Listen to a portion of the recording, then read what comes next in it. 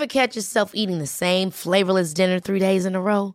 Dreaming of something better? Well, HelloFresh is your guilt-free dream come true, baby. It's me, Keke Palmer. Let's wake up those taste buds with hot, juicy pecan-crusted chicken or garlic butter shrimp scampi. Hello Fresh. Stop dreaming of all the delicious possibilities and dig in at HelloFresh.com. Let's get this dinner party started. Hey, it's Ryan Reynolds, and I'm here with Keith, co-star of my upcoming film, If, only in theaters May 17th. Do you want to tell people the big news? All right, I'll do it. Sign up now and you'll get unlimited for $15 a month and 6 months of Paramount Plus Essential Plan on us. MintMobile.com/switch. Upfront payment of $45 equivalent to $15 per month. Unlimited over 40 gigabytes per month. Face lower speeds. Videos at 480p. Active Mint customers by 531.24 get 6 months of Paramount Plus Essential Plan. Auto renews after 6 months. Offer ends May 31st, 2024. Separate Paramount Plus registration required. Terms and conditions apply if rated PG. Ready to pop the question? The jewelers at BlueNile.com have got sparkle down to a science with beautiful lab-grown diamonds worthy of your most brilliant moments. Their lab-grown diamonds are independently graded and guaranteed identical to natural diamonds, and they're ready to ship to your door. Go to BlueNile.com and use promo code LISTEN to get $50 off your purchase of $500 or more. That's code LISTEN at BlueNile.com for $50 off. BlueNile.com, code LISTEN.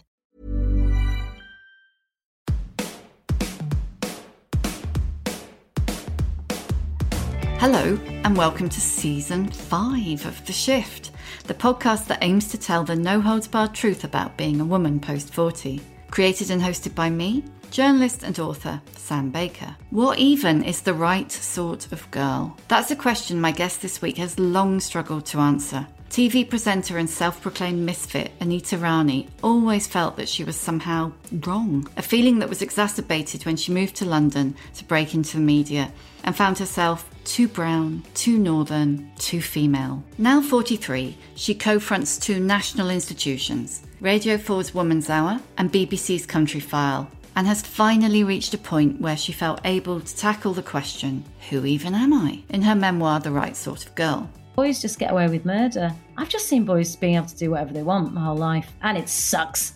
Join Anita and me as we journey from 1970s Bradford to her perch on the top of the media tree via eldest Punjabi daughter guilt, never ever ever talking about periods, grunge and Oprah worship. On the way, Anita tells me why South Asian women are total badasses, why shape-shifting to fit other people's expectations is a total waste of energy, and how she learnt to own her anger. This is a celebration of being in your 40s, being yourself and finding your purpose. And I'm pretty sure that you, like me, will love her for it.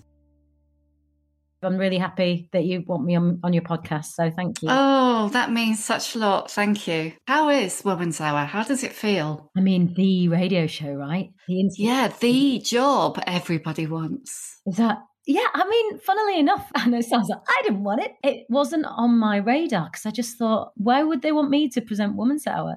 I'm an idiot. But it's happened and I absolutely love it. And I was petrified for the first 3 months, mad anxiety every Thursday night. And now I sort of feel that, yeah, I want to own that little space and put my stamp on it, whatever that is. And I think I was just nervous stepping into Radio 4. I mean, it's Woman's Hour, the mothership. And, you know, you kind of do this thing where you think, do I need to be all Radio 4 now? And then I thought, no, that's the worst thing I can do. I should just be myself. So I'm really enjoying it, really loving it.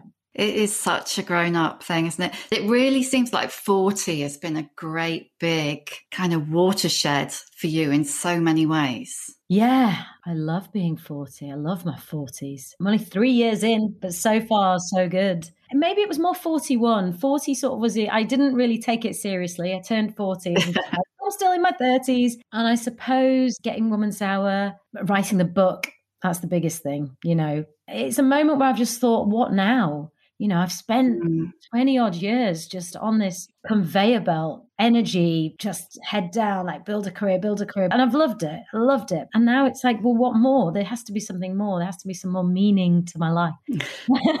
Was it kind of reaching a level of achievement and going, okay, I'm here, what next? Or was it actually a period of like reflection, like, okay, who am I now? What's this mean for me? Yeah, I think a combination of things. I think recognizing I got to a certain level in my world and my industry that not many women who look like me get to, and recognizing that my experience was quite different and not many women had spoken about that experience, but it means to be a sort of South Asian second generation woman. Also, I'm in parts of groups and follow lots of amazing women on Instagram, and there's lots of conversations happening about, in little pockets about that experience, but no one else is talking about it. So I thought, okay, I should talk about it. I should say what I've been through, and maybe people will resonate. Maybe it will help some people. Maybe it'll open some people's eyes. Yeah, it just felt like the time was right. And also COVID happened and we all got a bit more introspective, didn't we? I think every single TV presenter, actor, everyone's been sitting like typing up their memoirs. But yeah, we all had time to reflect and slow down. And I haven't really spent a huge amount of time thinking about my childhood or how I got here. So it was just a moment to do that. And neither have I had loads of therapy either. So it really was just putting it all on the page. And I found it incredibly therapeutic and cathartic. And I'm utterly petrified of it now being unleashed into the world. It's like, I've done it. I'm like, what have I done? It's quite exposing, isn't it? Yes. Yeah. If you do go there in a couple of places. Yeah, I really do. And I had to. First of all, what an opportunity. Like, someone has asked me to write my memoir is incredible. That is like, no, not many people get asked to do that. And then I thought, if I'm going to do this, I have to really do it. This is my one opportunity to say something. And so I spoke to my mum, had a conversation with her to get permission to say, look, I want to talk about what happened and how I feel about my childhood and our relationship. And she said, do it. She said, do it for me. Be my voice. I couldn't say it. My generation haven't been able to say it.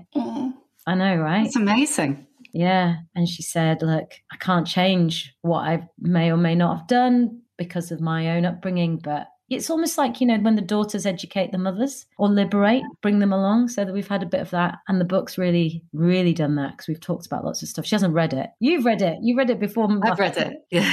And I had a chat with my husband as well. And he said, speak your truth. And he says, if it's your truth, then no one can argue with that. Even if it means revealing the fact that I was a bit unsure about getting married on my wedding day. Well, if he can cope with that, then that's fine, isn't it? Yeah, exactly. I mean, that's the thing, isn't it, about writing memoir and that kind of thing. It's like, so long as it's your truth and you're not putting words in anyone else's mouth, then that's all you can do. Yeah, I hope so. I was writing it for my younger self. I'm writing it for that little Asian brown girl in Bradford who can't see herself anywhere in the landscape. And I was writing it for myself. I think I say in the book, it's about empowering myself. As much as turning 40 made me feel quite, powerful, and I've written my book and I've got Woman's Hour, I also felt like I was sort of losing control of my life a little bit. I was sort of sick of other people making decisions for me. Also, I wanted to do something creative and have a creative outlook. And this is what came out of it. I wanted to talk to you about what you call shape-shifting, because I think so many women will identify with that anyway. But if you then add into that an intersection of being brown or queer or northern, as you've using northern as an intersection. I am not using northern as an intersection. I just want to say that. And you layer onto those, being a good daughter, being British, being Indian. How old were you when you realised that you had spent a lot of your life trying to squeeze yourself into other people's boxes? It's something that I've done so effortlessly since I was tiny that you don't even think about it. It just happens. You go from one place to the next and you just instantly understand what's required of you. Like, okay, I dial down my ethnicity in this bit, and like I have to ramp up my goody Indian girl with these people. And, okay, now I'm in a different space. I can be somebody else. And now I'm in a workspace. And I think when I've really noticed or really thought about it is only sort of recently, where you realize that you are bending who you are to fit into another space. It's not sustainable. Like, don't get me wrong. Like when I'm with my mates, I'll talk in a certain way. And when I'm with my parents, I'll talk in a certain way. I'm not talking about that. In the book, I talk about like the workspace, for instance. It's a book from my perspective, but there's lots for people to relate to. But yeah, in a workspace as women, without even things being said, we know how we're meant to behave or how we're expected to behave. Let's put it that way. And so we find ourselves adapting to fit what's required of us. And you're sort of killing a bit of yourself when you do that. And I guess I have just sort of woken up, I don't know when it started, but you just start feeling like I'm not a whole self, I'm not a whole person, combined with living through an amazing moment where people are using their voices. So there are people I really respect and admire opening up, and let's mention Michaela Cole. Just incredible. She's amazing. She's otherworldly. But, you know, her going, right, I'm going to say something, makes it easier for other people to do the same. It's made me reflect on the way I behave in different situations. And also, it's exhausting. It's really exhausting. And, you know, the dutiful Indian girl shape is exhausting. Yeah, so I just thought, fuck it. It's time to live a whole life. I mean, I'm probably still going to do it. You know, we all do it when something's so hardwired. But it's nice to be able to say what you really think. It's really interesting. Somebody else said to me something similar about how it is completely exhausting, all of those things that you do, especially when you learn to do them as a little girl, you know, like being what you think people want you to be and second guessing and dialing, as you've written about really brilliantly, like dialing this bit of you up and this bit of you down to try to manage the way other people treat you. If you think about what you've already achieved, what could you have achieved if you hadn't had to expend all that energy? I know, right? On that. I know. It's just nuts. And also making yourself fit when you know you don't fit, right? So as a kid, in the world around me, and I say this in the book, and I'm glad I'm talking about it, this is what I was talking to my mum about. I'm like, look, I'm calling out a lot of bullshit in our culture. And this isn't me doing something down. I'm deeply proud of my ethnicity and my heritage, and I love being in two worlds and all of that. But my God, there was a lot of crap that I had to deal with as a woman. And I didn't want to be a girl. You know, I wanted to be playing out with the boys. And it almost pushed me so far to the other end where I just didn't wear makeup and just was in baggy trousers. And I don't know how much of that is to do with, you know, not wanting to fit this mold of what was required of me. How much of it was to do with the fact that I was just growing up in the 90s and it was all grunge and Doc Martens anyway. Yes, yeah. And how much of that is to do with, and this is again, you know, thinking back and reflecting, that as a teenager, I just clocked that men start looking at you in certain ways and you just rather cover up, you know, not explore your sexuality. Well, that's how I responded to it. Anyway, it's much nicer just to wear a big old baggy shirt and walk around with a scowl on your face. That's really interesting because talking about the aging process and getting to the kind of invisibility point, there's a real divide between the people who were head turners. I was never that thing. They slightly miss that male gaze thing, even if it was a bit annoying. And the people who are like, oh, blessed relief. Yeah. Not to even have to think about that anymore. And then you start to look at the way blokes doing it to young women in the street and you think, that is really predatory. It's encroaching on your psychic space. We grew up in the 90s, 2000s with, I don't know, Nuts and Zoo and Loaded magazine and Page 3 and upskirting. And like, this was like normal. Like, yeah. And like, what does that do to your psyche, as you say, you know, that this is the culture that we're in? And it's that notion that if you were a woman who's trying to build a career in TV, part of that trajectory for you will be that you get your kit off on a bloke's mag, because you write about that, don't you, in the book? Yeah, well, yeah, one of my first ever photo shoots, it wasn't a lad's mag, it was like an Asian glossies. Yeah, the first ever photo shoot I was asked to do. The editor wanted me to do it in my pants, in my kecks. And you wouldn't get your kecks out no, for a magazine cover. Are you serious? I remember saying to my agent, I don't want to do it. And he phoned me up and he said, I can't believe you're sending this photo shoot down. I'm like, da, da, da. I was like, I honestly just have no desire to be in my pants. Now that I'm getting older, I'm like, who wants me to do pictures? I'd take some pictures in my pants. No, I mean, I'd like the idea of it, but it just wasn't for me. Some women, great, amazing bodies, feel empowered. It's complicated, isn't it? Because on the one hand, absolutely, if you are in control and it's what you want to do, that's great. But, you know, that fine line between being empowered by it and being exploited. And it being the only path as well.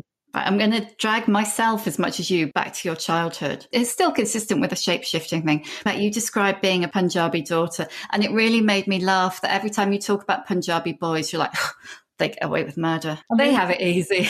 I know. I was describing this book to my sister-in-law the other day, and I was like, yeah, I don't care. You know, the only people who are really going to be offended are Punjabi men. probably. Yeah, they did have it easy. Completely different world to women. The Punjabi men in my family, anyway, I think, it's a sweeping statement, but it's sort of pretty true that boys have it much easier in Asian families than girls. The little prince syndrome. And so I talk about how that means that, South Asian women are badasses. Like, we've had to go off and do it for ourselves and educate ourselves. And the boys got everything handed to on a plate. And that comes from, a culture where you are not really ours. You will always belong to the family who you marry into. Like, what is this? It's almost like you are this burden. You're just this burden that they have to deal with.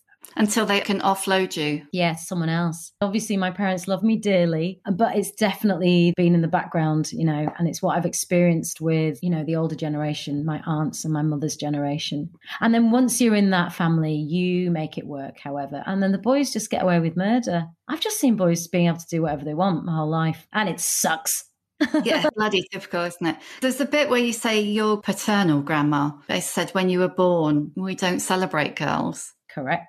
Yeah, that's it. Don't celebrate girls. I mean, a few people have asked me about that. Like, yeah, it's a shocking sentence. It's so striking, yeah. I think there'll be a lot of South Asian women who'll pick that up and go, yep, it's definitely changing. I am a woman in my 40s, and there's women my age who have teenage daughters, and they will be bringing them up in all sorts of amazing ways. And again, each individual family has their own culture, but generally and historically, that's it. Girls are not to be celebrated. They're a burden until they are married off and they're someone else's responsibility. And then their job is to just make sure that they behave in the way that their in-laws expect them to behave. I mean, that's bollocks. The whole thing is just, it is changing. I sound like I'm talking about something that's prehistoric. And I'm like, yeah, no, it's definitely my experience. That was my family. And we were incredibly working class. My grandparents came over in the 50s. Well, from a rural community. And I say in the book that Punjabis are the Irish of India. It really made me laugh. I'm glad it made you laugh. Yeah, we're kind of, hardworking. Like I say, men worked hard, women worked harder, and you bring your kids up as best you can, which is why probably my family's fitted in the community up north really well, because it was, really working class environment that they stepped into. Everyone was working class. Women in those families, they're tough, but my granny didn't have much space left for tenderness. But then she had to deal with my granddad, and that's kind of the world I grew up in, a bit of dysfunction, healthy bit of trauma, alcoholism, domestic violence chucked in. We've had it all. We have it all. I think it takes you until your 40s to get to a point where you can start to look at your grandparents and your parents and think, well, this is why they were like that. Yeah. This is why my gran wouldn't have hugged me if her life had depended on it, for instance, or, Yeah. And forgive them. Just like, okay, you're a product of your experience. And also, I guess for me, it's, I don't want to carry that baggage forward. This book is like therapeutic for me. It's just me in my little world, typing it out in this strange COVID period. And whilst we're writing it, working it out, figuring it out. Like, this is what happened to me. And this is why I'm like this. And this is why I wasn't very good at vulnerability, and why marriage scares the shit out of me. And why I'm so full of anger, and getting better at that. I guess for you, coping with that duality that you describe, growing up, being a good Indian girl indoors and being as British as possible outdoors, and dialing down your Indianness so you aren't subject to racist taunts outside, and dialing down your Britishness indoors so you're not called coconut. I mean, it's no wonder you're, what should we say, multifaceted. Yes. Yeah, it means I can read a room quite well when I walk into it. But I think that just comes from being a child, having to walk on eggshells, where you just don't know who's going to blow at any given moment. It's not even that conscious. You just know instinctively, right, I need to behave like this in this environment. But the whole dialing down of my Indianness, it was just so obvious that that's what I had to do to get by it. And I'm not alone in thinking that. There was just no space to talk about. No one was interested. No one was interested in knowing anything about your culture. It's only now we're really talking about things, because we've got a generation who's come of age, who were born here, brought up here, and now are doing jobs that aren't the traditional jobs that Asian kids go into. And you've got conversations happening and people sharing their stories, making people pay attention. I think people are interested now. We need to talk about all these different cultures that make up our country to kind of understand who we are. We're going through a big identity shift as a nation, I think. you know, if you grew up in the 80s and 90s, and like you're right, it's all about assimilation, wasn't it? Yeah. It's all about fitting in. And now it's completely the opposite, which is good. Someone said to me, you know, you're in your 40s now, you must feel so like powerful and you can say what you think compared to like younger generation, you know, that when I was like, no, actually, I look at 20-year-olds now and I just think, wow, you're so confident in your identity. You're unapologetic about who you are. And you recognize that your value is in your authentic self. Only you can bring that to the table. And they're so, I love it. I feel like I've written this book and I'm like, I want to empower the younger generation. The younger generation don't need this book. They've got it going on. This is for like my generation and women older than me who have had to adapt to fit in and not being able to really express how they feel. The younger generation are amazing. I think lots of people will identify with it. 'Cause like you say, I think that women of your age and even as old as me will really identify with a lot of the experience. But I do think there's going to be little Anitas, like you say, in their bedroom in Bradford or wherever, just kind of going, there is a path, because you couldn't see a path. How old were you before you could see someone like you who'd achieved what you wanted to achieve? I watched Bargy on the Beach. So there was like Meera Syal and Gurinder Chadha, both like legends, heroes, idols. Made this amazing film called Bargy on the Beach, where a group of Asian women go on a coach ride to Blackpool. But every story in it was so true to my experience. You know, the kind of girl dating someone behind her mother's back and, you know, the woman in a violent relationship and just all of it. I'm like, yeah, this is the first time I'd seen it, but it made me go, it's Asian women telling that story. So maybe I could do that. And then I started working in my local Asian radio station and yeah. Was that the beginning of your path to your career? Yes, absolutely, actually, because when it came to choosing my degree, I wanted to go off and do drama, but my dad wasn't having any. It was like, what are you going to do with drama? Fair enough. I probably would have been like domestic abuse victim number 3 on the bill. And then he was like, you're going to do law, you're going to do law. And it's like, oh, I don't know. That's not what I want to do. Anyway, I did broadcasting at Leeds. But yeah, there's no set trajectory. I mean, I don't know what I was thinking. I actually didn't think I'd be a presenter. I thought I'd go and make documentaries. I don't know, tell stories. You can tell stories in loads of ways, can't you? I mean, that's really what you're doing with The Right Sort of Girl. Yes. Is telling lots of people's stories through your own story. Yes. Tell me a bit about Pritam Kaur. Oh my goodness. Yeah, so I felt I had to tell people what I learned about my family history because I made my Who Do You Think You Are, which is a big honour. And I discovered, you know, it's all about the partition of India. The reaction to that was immense. I had this huge reaction and people were saying, how do we not know about this piece of history, even though it's British history? We don't talk about the dark bits of British history.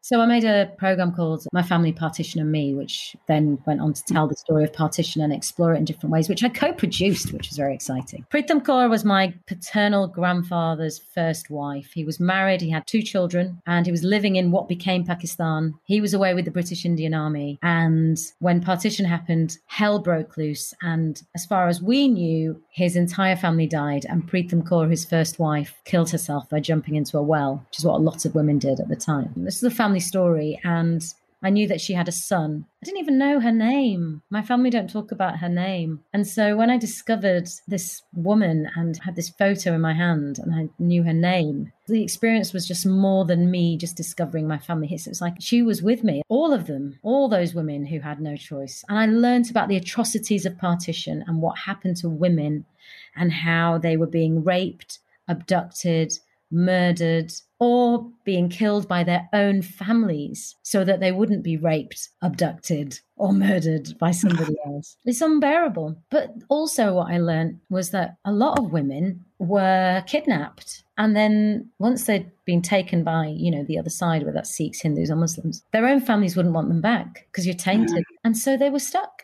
And so they converted and they married their abductors. Oh my God.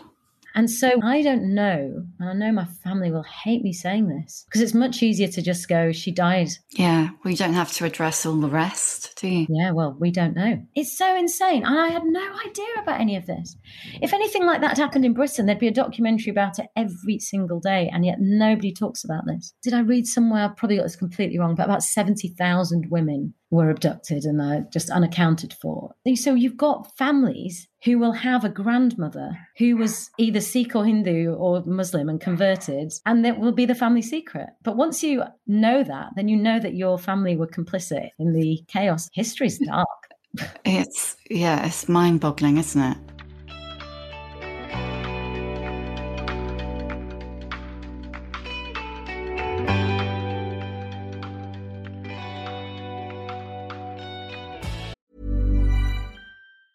When you're ready to pop the question, the last thing you want to do is second-guess the ring.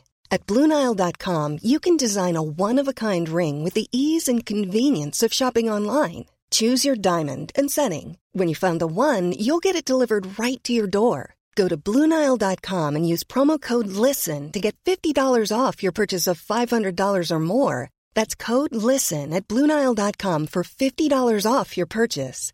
BlueNile.com, code LISTEN. Hold up. What was that? Boring. No flavor. That was as bad as those leftovers you ate all week. Keke Palmer here, and it's time to say hello to something fresh and guilt-free. Hello Fresh. Jazz up dinner with pecan-crusted chicken or garlic butter shrimp scampi. Now that's music to my mouth. Hello Fresh. Let's get this dinner party started. Discover all the delicious possibilities at hellofresh.com. Hey, it's Ryan Reynolds, and I'm here with Keith, co-star of my upcoming film, If, only in theaters May 17th. Do you want to tell people the big news? All right, I'll do it. Sign up now and you'll get unlimited for $15 a month and 6 months of Paramount Plus Essential Plan on us. MintMobile.com/switch. Upfront payment of $45 equivalent to $15 per month. Unlimited over 40 gigabytes per month. Face lower speeds. Videos at 480p. Active Mint customers by 531.24 get 6 months of Paramount Plus Essential Plan. Auto renews after 6 months. Offer ends May 31st, 2024. Separate Paramount Plus registration required. Terms and conditions apply if rated PG. Do you know what? I can't remember if it's in the book or whether I heard you say it on a podcast that I listened to, where you talk about being in a sort of limbo between the British stiff upper lip culture and the Indian, we mustn't talk about that. We mustn't wash our dirty linen in public. Yeah, I wrote about my miscarriage that I had a couple of years ago. And I wrote that in that article because I just was like, I'll deal with that at Christmas. Ignore. And then went off and climbed Mount Kilimanjaro for comic relief and just had a panic attack. I was like, actually, one of the main reasons for writing the book is I wanted to have some power over shame. Yeah. And I've been brought up with so much shame, so much that it's just weighing me down. And this was a way of taking some power back, smashing a few taboos. And I've always been fascinated by, I love Oprah. Yeah. Who doesn't love Oprah? All of us love her, but she's amazing. But I've been so fascinated by her ability to talk about who she is, where she comes from, her experiences. And it's like, how do you do that? How do you just talk about things that I've been told never to mention, like family trauma and stuff? She's incredible. She's like a preacher. I went to an Oprah convention. Oh my God. It's a long story. With my friend Viv. It was for an article. And the final act was Oprah doing a session. Oh my God. The entire stadium was on their feet. I haven't even got the words. It was absolutely mesmerizing. What is that? Do you know, if she was Indian and living in India, she'd be worshipped as a god. She really would. She'd probably set up a religion. She'd probably have a cult. But she's got it. It's some kind of next level power of communication, charisma, and also empathy and how she makes people feel. And that is like, how do I get to a point where I'm liberated and not crippled by it? And again, I think it comes back to turning 40. Like, what do I want to do now? Do I really want to carry on with this burden of shame, or do I just want to put it in a book and just put it out and tell everybody? Tell everyone about it. Tell everyone about never having spoken about periods with my mum. Tell me about having periods as a Southeast Asian girl in Bradford whose mum has never told her anything. Nothing. What do I say? The first rule of puberty as an Asian woman is you never talk about puberty. Don't know why. Had this conversation with my mum again. Even my mum didn't talk about it with her sisters. It's just shameful. My mum had her period, didn't know what the hell it was, cried, came and told her mum, and her mum shouted at her and said, "It's because you eat too much tamarind and now you're not going to grow." And that's what my mum got told when she started her period. And that was it. And so she just went to bed and cried because she's like, that's it. It's to do with men. It's to do with the patriarchy. It's to do with the women's issues are dirty and sinful. And women have just bought it. And, the women in certainly my family, it's about not drawing attention to those womanly things and just making it all right for the men around you. Dial down your femininity. femininity. Shh, no one wants to deal with that. So mum never really talked to me about my period. She never sat me down and told me about it. And I just had to figure it out by talking to friends. And again, it's like standing on the periphery of conversations because I just thought it was so rude to talk about. So crazy thinking back. I had a really serious conversation with my mum about it though. I did say like, it's not on, Mum. It's not on that you didn't tell me about it. And she agreed. Now you've talked about that, have you talked about menopause? No, but we've had the period chat now. I was going to say, you'll probably talk about menopause when you're about 85. Maybe I should instigate that conversation and I'll talk to her about it. I'd love to know what she says. Well, I know she didn't do any HRT. My mum's generation, and my mum and her sisters, they don't sit around and talk about their problems. They're just they just do. They just suck it up and get on with it. Like I don't think I've ever seen my mum cry. She's never moaned. And it's just, they're very tender, they're very maternal. But it's like the minute they start talking about themselves is the minute they've made it about them. And their lives are about everybody apart from them, which is just exhausting. It must be. Yeah, there's not room, is there? No room. I think that's a generational thing. I don't just think it's my mum. I think there's it's almost that stoic World War II generation attitude, you know? Yeah, they just get on with it. Just get on with it. No, I was going to say they just look at our generation and think, oh, you don't know you're born. But actually, that's not true. My mum is incredibly proud that I am talking about it. I'm breaking that. I love that you met your husband at a rave. Do you know, I said that in the Express, picked it up in the shocking way. Anita Rani met husband. As opposed to really normal way, Anita Rani met husband. Yeah, we met in a rave. I came to London and loved music and worked at the music department at the BBC and worked at the Top of the Pops. And, you know, just that was my world. And a mate of mine said, oh, come to this warehouse party. I was like, I don't want to go. I'm a bit boring as well. I can stay in and just do nothing quite happily. Woman after my own heart. Yeah, I love a Potter. Yes. Put some music on, Potter. Lovely. And I turned up in this warehouse in Dalston and walked into this room. And for the first time, I was in this brilliant rave playing drum and bass. And 80% of the people in the room were brown, like me.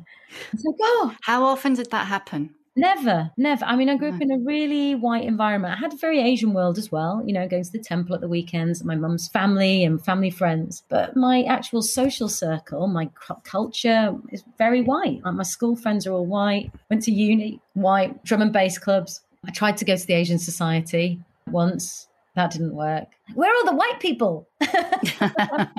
Yeah. But this was all the misfits, like all the Asian, all the tattooed and pierced and gender bending and curious and bonkers Asian kids from all over Britain who never fit in their little worlds congregating in this room. All the creatives, and everybody was there doing something different. People who jacked in their careers as bankers and lawyers to run nightclubs. Like, yes, I get this lot. And that's where he was. Yeah, that's where he was. Yeah, he's brilliant. He had a great record collection, been traveling, open-minded and incredibly vulnerable and gentle. And so that freaked me out. It's like, ooh. Yeah.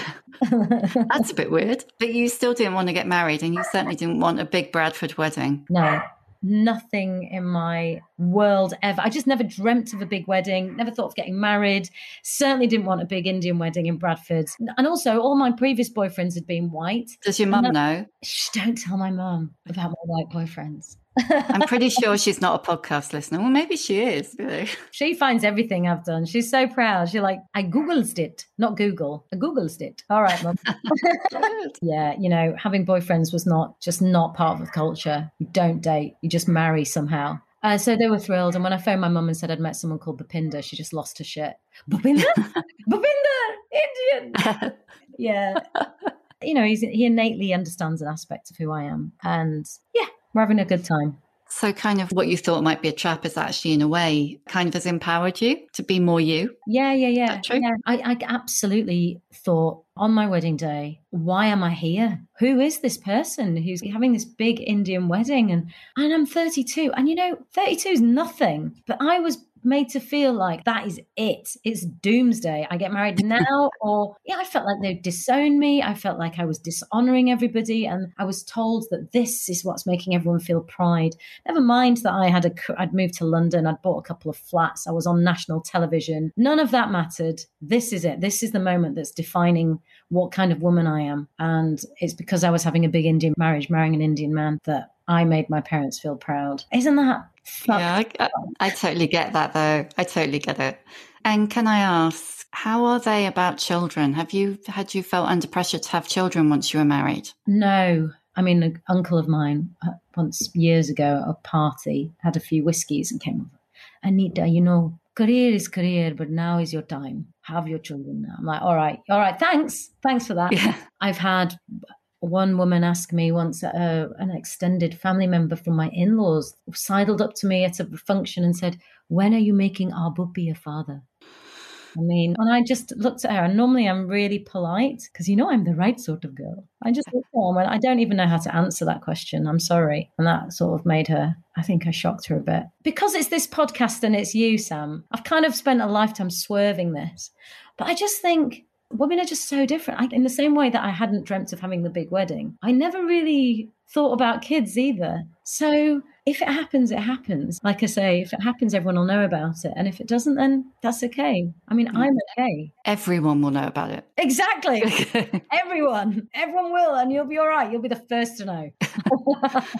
I love you for writing, though, that you're terrified of parenthood. I love you for that, because I don't think I've ever heard anybody say it. I definitely felt, I'm not a parent, but it's a terrifying prospect. I love that you picked that up, Everyone keeps asking me about kids and doing the interviews, but no one's picked up on that. I said that. Yeah, I'm terrified. I'm terrified because I found it really difficult being a kid. My mum and dad's relationship was really dysfunctional, as was every couple around me, which is why the idea of marriage, why would any woman willingly go into this institution that is totally set up to serve men? It made no sense for me. I saw women all around me putting up with all sorts of shit and still making chapatis and still telling their children to respect their fathers. And I'm like, what is this? This doesn't, and then their children were their worlds. For our mothers, we are their worlds because we're their lights. We're the only joy. It's a heavy burden for a child. So you grow up, as especially the eldest daughters in these families, with a lot of guilt, and you carry a lot. And then you don't know what damage that's done to you. So yeah, who knows what kind of parent I'd be? I don't know. It's terrifying. What if you mess them up? Yeah, I know. It's nobody knows, obviously, but maybe it's overthinking, but I do find it weird that probably everybody thinks about it and nobody admits it, but It's scary. I think so. It's the responsibility. It's huge. No, but it is. I love I've got my niece is amazing and watching her grow, and I've got beautiful goddaughters, and everyone probably has these thoughts and then they have them and then it's amazing. So yeah, it just terrifying. Goes where it goes ultimately, doesn't it? But it's huge. Yeah. Yeah, it's massive. Yeah. There must be an amazing payoff to having children. Otherwise, why would women go through it? Yeah, totally. And keep going through it as well. Keep going through it, yeah. Keep doing it. Consciously do it again. Yes, exactly. Before I go on to the bit at the end where I ask you all the normal questions, I wanted to ask you about anger. Because when I wrote the chapter in my book about anger, it got a huge response. And you talk quite a lot about anger all the way through. What point in your life did you realise it was okay, that your anger was legitimate? Now. Seriously. Yeah. That sounds so insane to say, but you're just told as a good woman you're not to be angry, and it's just not how women behave. And if you are, you're judged for it. But it was in the process of writing this book and hearing other people talk about feeling angry and having a conversation with my brother. We were like, I've got a really damn good reason to be fucking angry. And all of us have. And so I'm just going to own it. I'm not going to be afraid of it. And what do you do with it now, apart from write books? I used to do karate for many years, when I was a kid. I run. I don't know what I do with my anger. I say at the beginning of the book, I haven't really dealt with any of this. I've done no sort of self-reflection. Haven't spent time on myself. I've gone straight into the deep end. I'm just going to put it on the page, put it out there, and then work through it later. And hopefully it won't end up in, the pound bucket at Woolworths. It's not good. It's not going to end up there. And that's all right. Then I'll just, duck away and carry on. Yeah, I put it on the page. That's what I've done with it. What did you do with it? I slightly combusted for a bit, but then, I think that I wrote it out a bit. I don't know whether I intended to do that, but I think I did. And now I still feel angry, but I just feel it feels more productive. It feels like I can take it, and rather than just like flinging it out there like a kid learning what to do with their superpowers, I feel like I can channel it in the directions it's Like this podcast, deserved. Exactly what I want to do. So I also write. I've had a life full of passion. I'm very passionate about lots of things, but now I have purpose. And the book is, what do I do with the anger? Like, I'm so angry, but how do we implement change? So I start by putting my story out, and then let's see where it leads. But yeah, I don't want to stop. I want to carry on using my voice and channeling the anger, and also get a punch bag. Because also boxing is really good for your upper arms. I saw someone doing kickboxing in the park near where I live the other day, and I was thinking, oh, I quite fancy that. It's brilliant. Yeah, I did a bit of kickboxing when I moved to London, and then joined the hardcore boxing gym near me just before lockdown. But loads of women go. It's brilliant. Just gets it out of you. It's good. That's good. I quite like the idea of that. How do you feel about aging? When I was a kid, I wasn't one of those girls who wanted to be older. So I'd see girls wanting to look older, I just was like, I'm all right. I just want to be a kid. And now I feel like I'm at my most powerful. I think women in their 40s now are just riding a wave. I think we are youthful. My grandma was 45 when I was born, and she was old. Yeah. Old. She looked the same. We are dynamic. We've lived lives. We are independent, and we've got something to say. And it's just a really great time to be in my 40s. Ask me when I get to 50, though, Sam. I don't know. I don't want to waste life worrying. I've spent so long worrying about stuff. We waste all this time worrying about. Exactly. Aging is just inevitable. It's like this idea that I want to be youthful, 100%. I believe in vitality and youthfulness, and I want to stay vibrant and healthy. But I'll get old. I want to get old and get, eccentric. Yeah. Do you want to be a mad old lady? Yeah. I totally do. Yeah, I want to swan around in silks, shouting at people, drinking martinis at 9 a.m. What's your emotional age? I don't know. I veer between 12 and 80. So, I can, nowhere in between. I'm either totally emotionally stunted or just really old before my time. Like a wise old woman.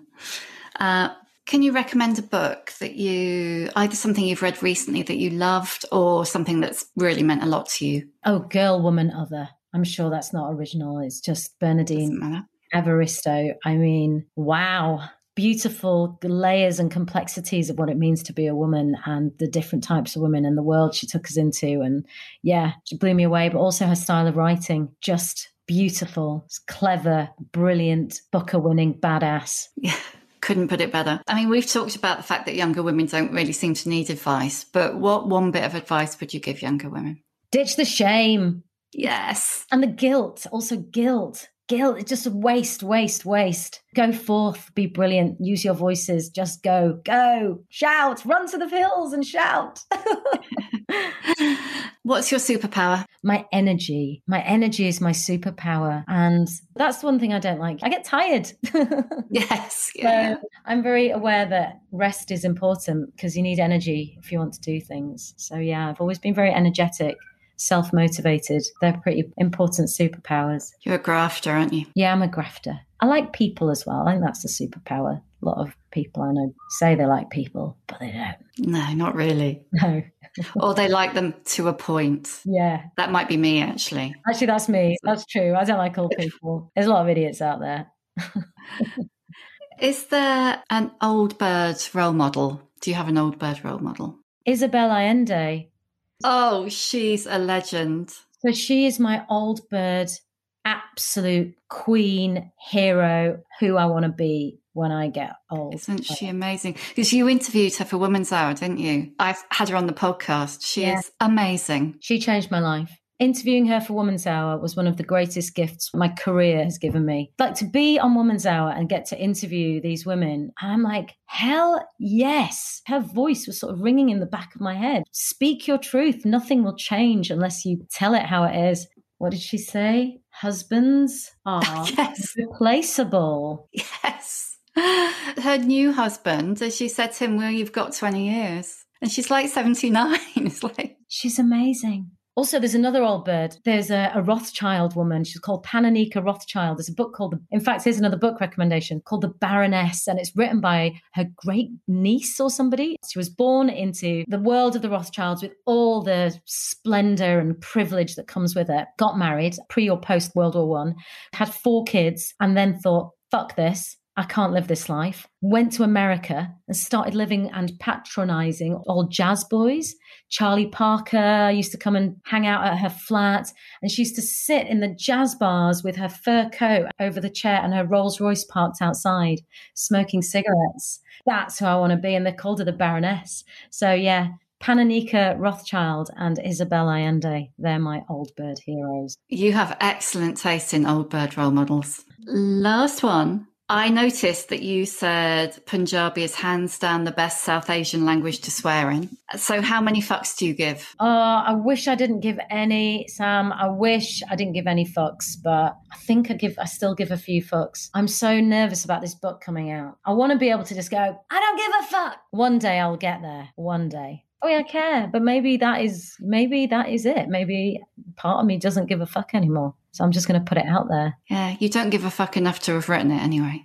Yeah, exactly. I give enough of a fuck not to have revealed all my secrets. That's the next book. Yeah. And I've got the proof, and your dal recipe isn't in the back.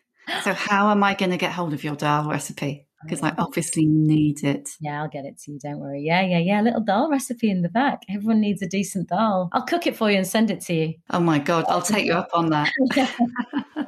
Oh, it's been so brilliant talking to you. Thank you so much. It's been I brilliant. really enjoyed it. You're great. I love this podcast. More power to you, Sam. Thank you so much for having me on the show.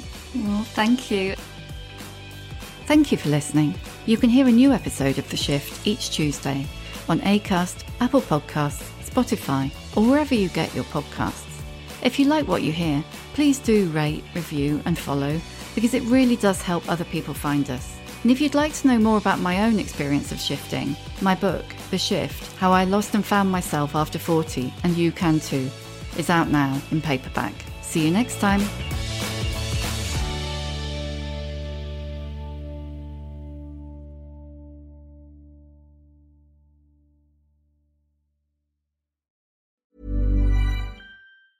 Even when we're on a budget, we still deserve nice things. Quince is a place to scoop up stunning high-end goods for 50 to 80% less than similar brands. They have buttery soft cashmere sweaters starting at $50, luxurious Italian leather bags, and so much more. Plus, Quince only works with factories that use safe, ethical, and responsible manufacturing. Get the high-end goods you'll love without the high price tag with Quince. Go to quince.com/style for free shipping and 365-day returns.